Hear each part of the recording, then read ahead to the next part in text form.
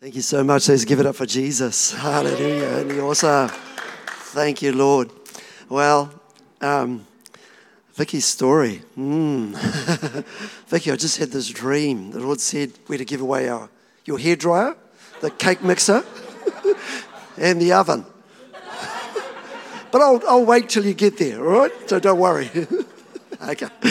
All right. When your wife has a dream for you to give away your car, guys, come on, cut me some slack here. I didn't get there that quick, but I did get there, and the blessing of being able to give is amazing and see God do great things.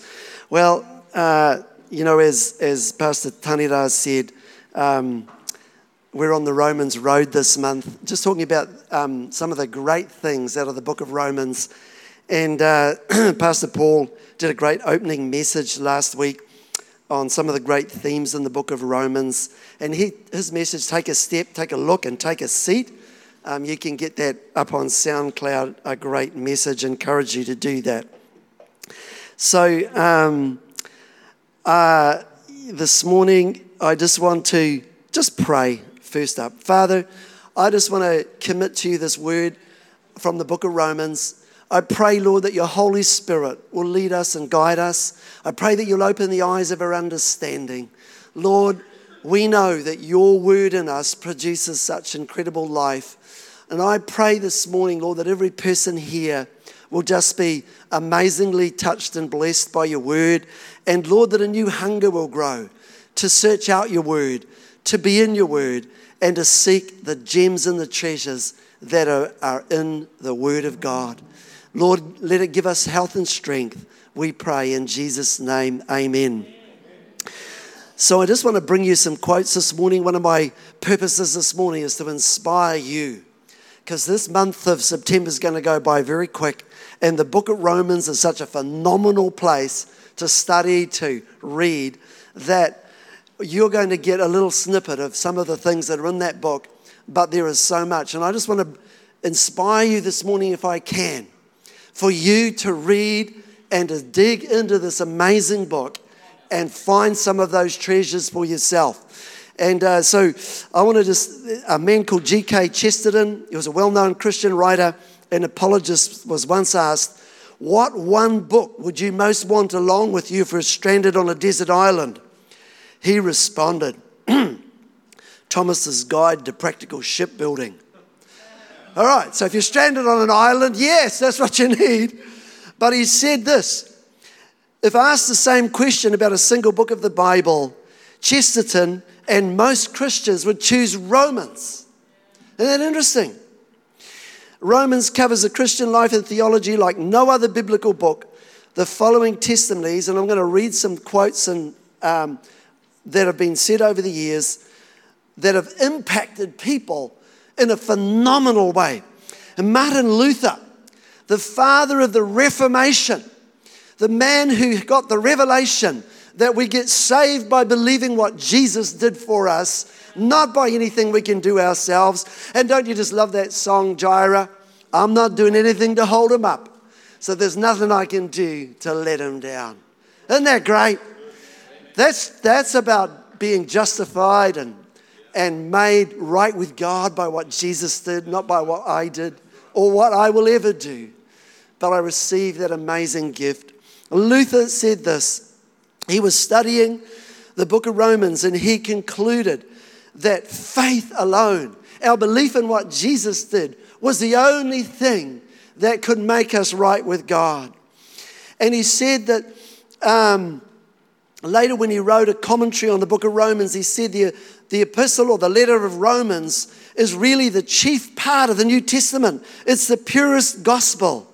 And it is worthy that not only every Christian should know it word for word, but it should occupy a great, wonderful place in the heart. And every day we should read it. And it can never be read or pondered too much. So said Luther, one of the greatest reformers of church history.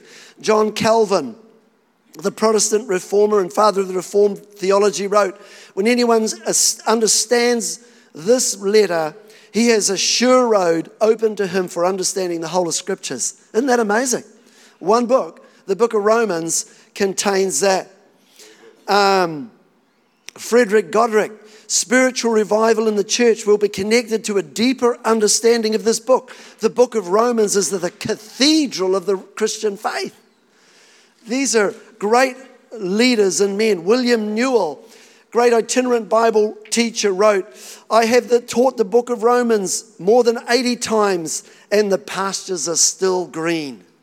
The pastures are still green. C.H. Dodd wrote that Romans is the first great work of Christian theology. I would go even further. It's not only the first, but also the greatest work of Christian theology. No one in 2,000 years has written anything to match it. Amazing. John Wesley, founder of Methodism, was converted on May 24, 1798, reading Luther's introduction to Romans. Augustine, one of the influential church fathers, was converted reading Romans.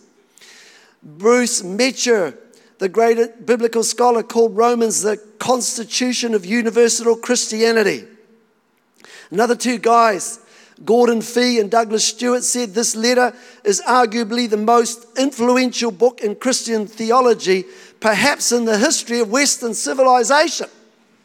So much has come to the church through this amazing book. And just finally, the great Welsh theologian Martin Lloyd-Jones in Westminster Chapel in London preached 366 sermons on the book of Romans. And he needed that many to say what he was seeing in the book of Romans. And contemporary preachers today, another preacher, 224 sermons in the book of Romans. My hope is to stir some interest in you, that this book is actually a marvelous place to go and mine and dig and understand, gain some of the great understandings. I just want to share with you a little illustration now. One time someone said to us, if you want to go looking for gold, there's a number of ways you can do it. You can wander off to some of our beautiful rivers in the South Island and just walk the riverbed and maybe pick up some handfuls of gravel, and you might just get lucky and find some gold. All right? Quite good fun, eh? Just looking for gold. And but someone else said, if you want to really increase your chances, get yourself a shovel and a gold pan. Go dig some gravel and sift it and look for some, you'll get a whole lot more specks of gold. But if you want to get really serious, get yourself a Hitachi digger and a water sluice. And you dig some big quantities of shingle, put them in the water sluice and let the river do the work, and the gold will drop to the bottom in that simple piece of equipment. 2 or 3 years ago, my younger brother and his friend, we were all hiking together, and Vicky and I on that occasion needed to leave them, and they carried on this hike, and they were coming down this last river valley in the South Island, and they met these two guys, and they were going up the track flat out, heading up the river, and they stopped and talked to these guys, and they'd already passed a Hitachi digger in the middle of the wilderness. I don't know how they got it in there, and this gold sluice, and these guys were in there looking for gold. But I remember Tony and John describing us the countenance of these guys. They were full-on gold hunters, and they had, have you ever heard of gold fever? When it's this fever that gets hold of people, that they have only one thing on their mind: gold. And they said these guys were like this. They hardly wanted to stop. They had one thing on their mind. They got to get up to their digger and their gold sluice. But they'd actually taken some serious gold out of that river. So I reckon God give us Bible fever. Amen. A desire to get into God's Word. Because I know nothing that will build the foundations of your life like mining the Word of God. You can be a casual reader and skip over a little bit. You can get a little bit more serious and really engage your mind. But if you really want the treasures out of the Word of God, you're going to have to dig. And the book of Romans, when the theme came up to study to preach from Romans, I was like, wow, how are we going to do that in a month? There's just so much treasure in this amazing book. And I want to just come back to the passage that Martin Luther transformed his life, and some of the passages there, and motivated so many amazing people. And I want to come today because I tell you, when I come to speak, I really do ask the Lord, but I had an enormous difficulty trying to decide where to go in the book of Romans, because it's like, I want to go there, and I want to go there, and I want to go there, and I want to go there. And I thought Romans 5, and then Pastor Ruth said, are you preaching Romans 5? And I said, oh, no, I won't, if you are. So you're going to get Romans 5 next week. But there's so much treasure in this book, I just have to choose a little bit. And I want to just say, I want to focus this morning on Romans 6, because this chapter, if I could point to any part of Scripture in the whole of your Bible that has had more impact on my life than any other part, I would have to say it's Romans chapter 6.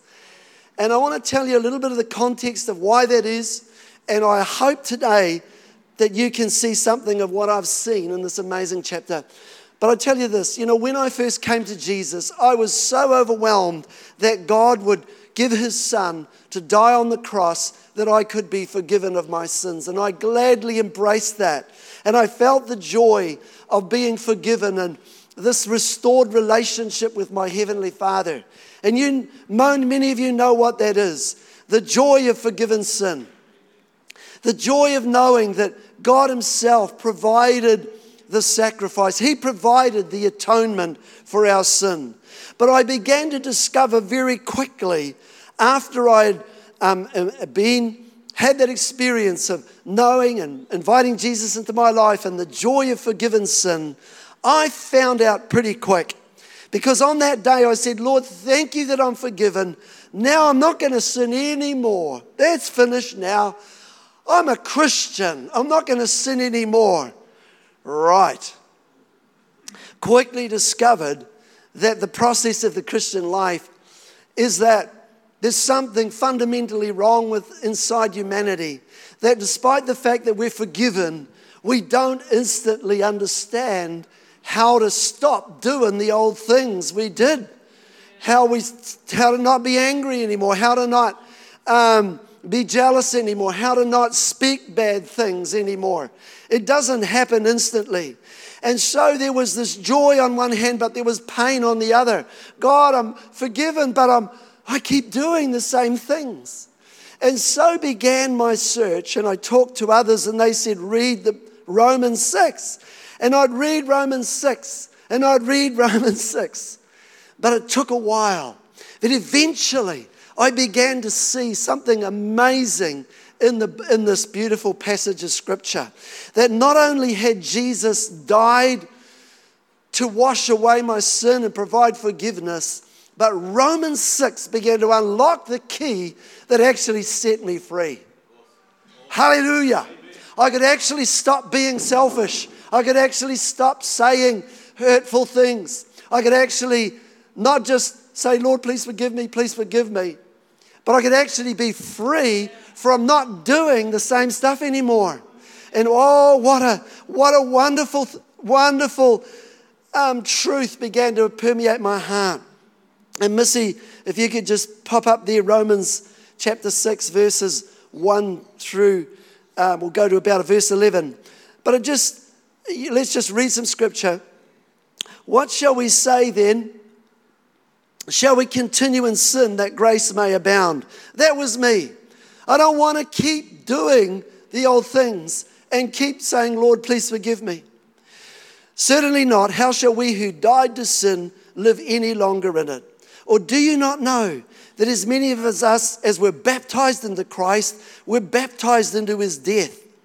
Therefore we were buried with him through baptism into death, that just as Christ was raised from the dead by the glory of the Father, even so we should walk in newness of life. Oh, that's what I wanted. For we have been united together in the likeness of his death, certainly we shall also be in the likeness of his resurrection, knowing this, that our old man was crucified with him, that the body of sin might be done away with, that we should no longer be slaves to sin. Does that sound good to you? No longer slave to sin. That's what I wanted. And as I began to camp here, slowly, it began to dawn on me that not only had Jesus died, shed his blood so I could be forgiven, but actually Jesus had died and that God had included me in that death, and that old part of me that I inherited from Adam had been nailed to the cross in Jesus, and that I had died in him. And I thought, wow, dead men don't sin. Dead people can't sin. And I went, how does that work? God, how do I get that happening in my life? And God began to show me the simple truth that as I simply believed his word and began to hold that over my life and say, Lord, thank you that I died. When Jesus died, I was in him. And I died. When he died, I died. And that old fallen nature is dead. Hallelujah. When that began to really settle in my spirit, I began to see those things that I couldn't get free of drop away. The anger began to go. The selfishness began to go. Blessing was starting to come out of my mouth instead of other stuff. And I was not at the foot of the cross every day saying, Lord, please forgive me. I started to be able to live. Because you know what? Not only did Jesus take that old nature to the cross, he, in his place, raised us up in him. And in me now dwells the very life of Jesus.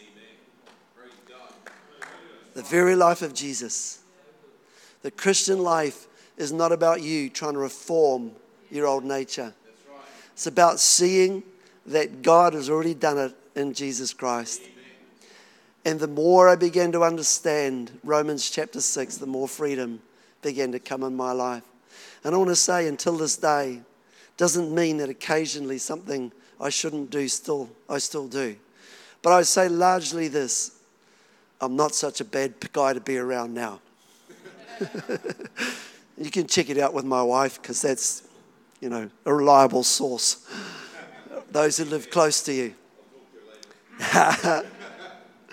So, the old nature nailed to the cross. By faith, you take that and begin to say this. Paul said in verse 6, he said, knowing this, that my old man was crucified with Christ. How do you get to know it? Camp in Romans 6, praying for the spirit of revelation till your heart goes, amen. I died when he died, and now I am free. And if you read on through Romans 6, you will find 13 times God puts that death in the past tense. You're not waiting to die, Christian.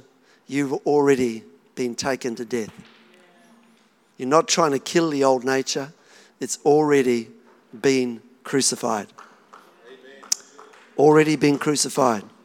If you want something that will set you free, then I encourage you, hang around Romans 6 and ask the Holy Spirit just to bring you the revelation that will set you free. I began to discover very quickly as I began to live out my Christian life that all around me, many, many people were still in that struggle. And maybe you still are today. And I just want to encourage you and say there is a solution. God has provided a way. He did not leave us with forgiveness and then to struggle with an old nature. I've got a good friend down in Moitua. He runs anger management, which is a funded course by government. And he said, I get guys coming back for their third time through. and he's a believer, and he says to them, he says, well, I can take you through anger management again. You know the track. You've been down it 3 times. Or he said, I can offer you something different. And they said, give us something different. And he begins to tell them about the power of the cross to deal with the old nature, that Jesus has taken that old life to the cross. And you know what happens? These guys, when they begin to understand that God came, he sent his son to die in our place so that our old life, that old fallen nature from Adam, could be nailed to the cross, and in its place, the life of Jesus. Man, I'm not trying to be patient. I'm just thanking God for Jesus' patience in me. I'm not trying to be gentle. I'm just thanking God that the gentleness of Jesus is in me. I'm not trying anymore. I'm just thanking him. I'm just thanking him that he is my life. And scripture says that Christ is your life in Romans chapter 5. Preach it next week, Ruth. Christ is our life. And so, just going on a little bit more in Romans chapter 6, verse 7 says, for he who has died has been freed from sin. Now, if we died with Christ, we believe that we shall also live with him, knowing that Christ, having been raised from the dead, dies no more. Death no longer has dominion over him. For the death that he died once for all. But the life that he lives to God. Likewise, also, reckon yourselves dead indeed to sin, but alive to God in Christ Jesus our Lord. That little word in verse 11 saying, reckon yourselves to be dead indeed to sin, is an accounting term which, when you reckon something, it's because you've added the figures and it adds up to that amount, and nothing can make it add any different. That's what it is. And so Paul's saying, verse 6, knowing this, and then in verse 11, reckon it to be so. In other words, we say, God, I see life of sin happening in me. And God says, yes, son, but you count it so that you've died. And as you stand there in simple faith, holding on to what God said, and faith is simply believing what God said above what you feel and what you see happening in your life, faith will bring and release in you the very life of Christ. That old sin will go, because it cannot remain when you remain in faith on counting it so because God said so. And if he says my anger is over, then it's over. Yes. And even if you get me angry, I'm still going to say, yeah, but it's over. Yes. And I'm working it out. It's working out. I know it's so. It will be exactly as God says. Hey, that's what faith is. Believing what God says. Above your circumstance, above what you feel, above what it appears like. Faith still holds to what God says. Hallelujah. As I said 13 times in the past tense, his story is your story. If Jesus has died, has he died? Yes. You cannot not have died then, because you're in him. When he came in to your life, you entered into him. And his history is your history. Hallelujah. This is actually good news. I know it might be a little hard to get your head around it. That's why you've got to mine in the book of Romans. You've got to mine it. You've got to camp in it. You've got to sit there and ponder over it. You've got to say, Holy Spirit, speak to me. Let me see. Let me see. And you will see. Hallelujah. Going on just into the second part of that book, and I've got 6 minutes in chapter 6. Verse 12 says, therefore do not let sin reign in your mortal body, that you should obey its lust. Don't let sin tell you what to do anymore, because it's dead and we are in now free. And do not present your members as instruments of unrighteousness to sin, but present yourselves to God as being alive from the dead, and your members as instruments of righteousness to God. For sin shall not have dominion over you, for you're not under the law, but under grace. As you track down through that chapter there, you're going to find a number of times that Paul's just saying, Apostle Paul's saying, now that you've been set free, he tells us to do something. He says, now that you're free, he said, present yourselves to the Lord. And this is a following step, really. When we know that we've been set free, then God says, do something now with this body that I've set free. He said, present it to me. Present it to me. I never saw this part for quite some time, but then I began to understand it. And I heard a beautiful illustration by a Chinese brother. He was sitting on a train in China, traveling from one city to another, and there was 3 guys playing poker, playing cards, and they wanted him to join in their game of poker, and they were doing some serious gambling. And he said to them, they said, hey, we need a 4th person in our game. Would you please join us? And he said, I'm sorry, I can't. And they said, well, why not? And he said, I haven't got any hands. And they said, yes, you have. You've got hands. What do you mean you haven't got any hands? And he said, well, they're not mine anymore. I can't use them for that. Wow. What he was really saying is, I've presented these hands to the Lord. They're not mine to do what I want anymore. They're his hands. They're hands for blessing. They're hands for laying on the sick. They're hands for giving a tender touch. And so the truth of the second part of Romans 6 is that we're to present ourselves unto the Lord. We're to take this body that has been to the cross, been set free from the power of sin, and now give it to the Lord for him to occupy and to use for his purposes. And why is this important? Because many of us thought that we could get forgiven.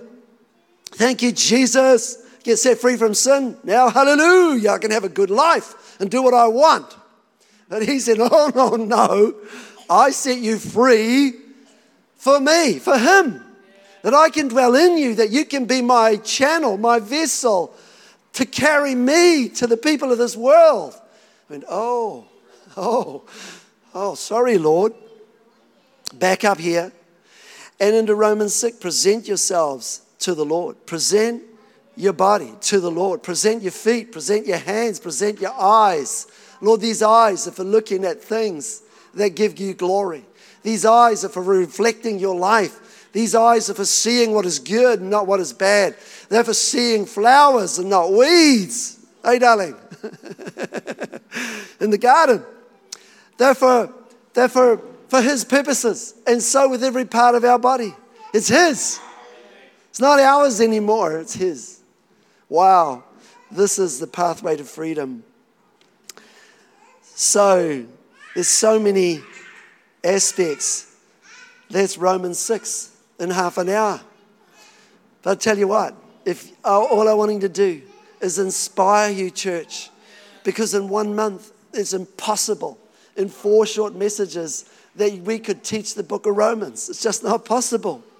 But I want to give you enough this morning that your hunger will grow, that you will begin to realize that within this book, that's been called the cathedral of the Christian faith. It's been called the greatest work of theology. If there was one book above all others that could carry you through all the storms of life, it's this book. If we had none other, we could still have a powerful, amazing Christian life just with the book of Romans. And so it's going to be a lifelong journey. I've been in there for quite a few years and I'm still having fun. And I'm still unlocking and seeing things that just transform me. And it builds foundations in your life that gives you strength in the storms because you see the amazing goodness of God. That he has done incredibly above and beyond what we could ask or think. And just 2 final scriptures closing out, just not in the book of Romans, but 1 Corinthians 1:30. Missy, if that's so good, you got that so quick. Awesome. Isn't she amazing? Thank you, Missy. But of him you are in Christ Jesus. All right? God put you in Christ, who became to us wisdom from God.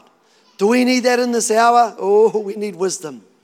And righteousness not of our own doing, but of his work at the cross.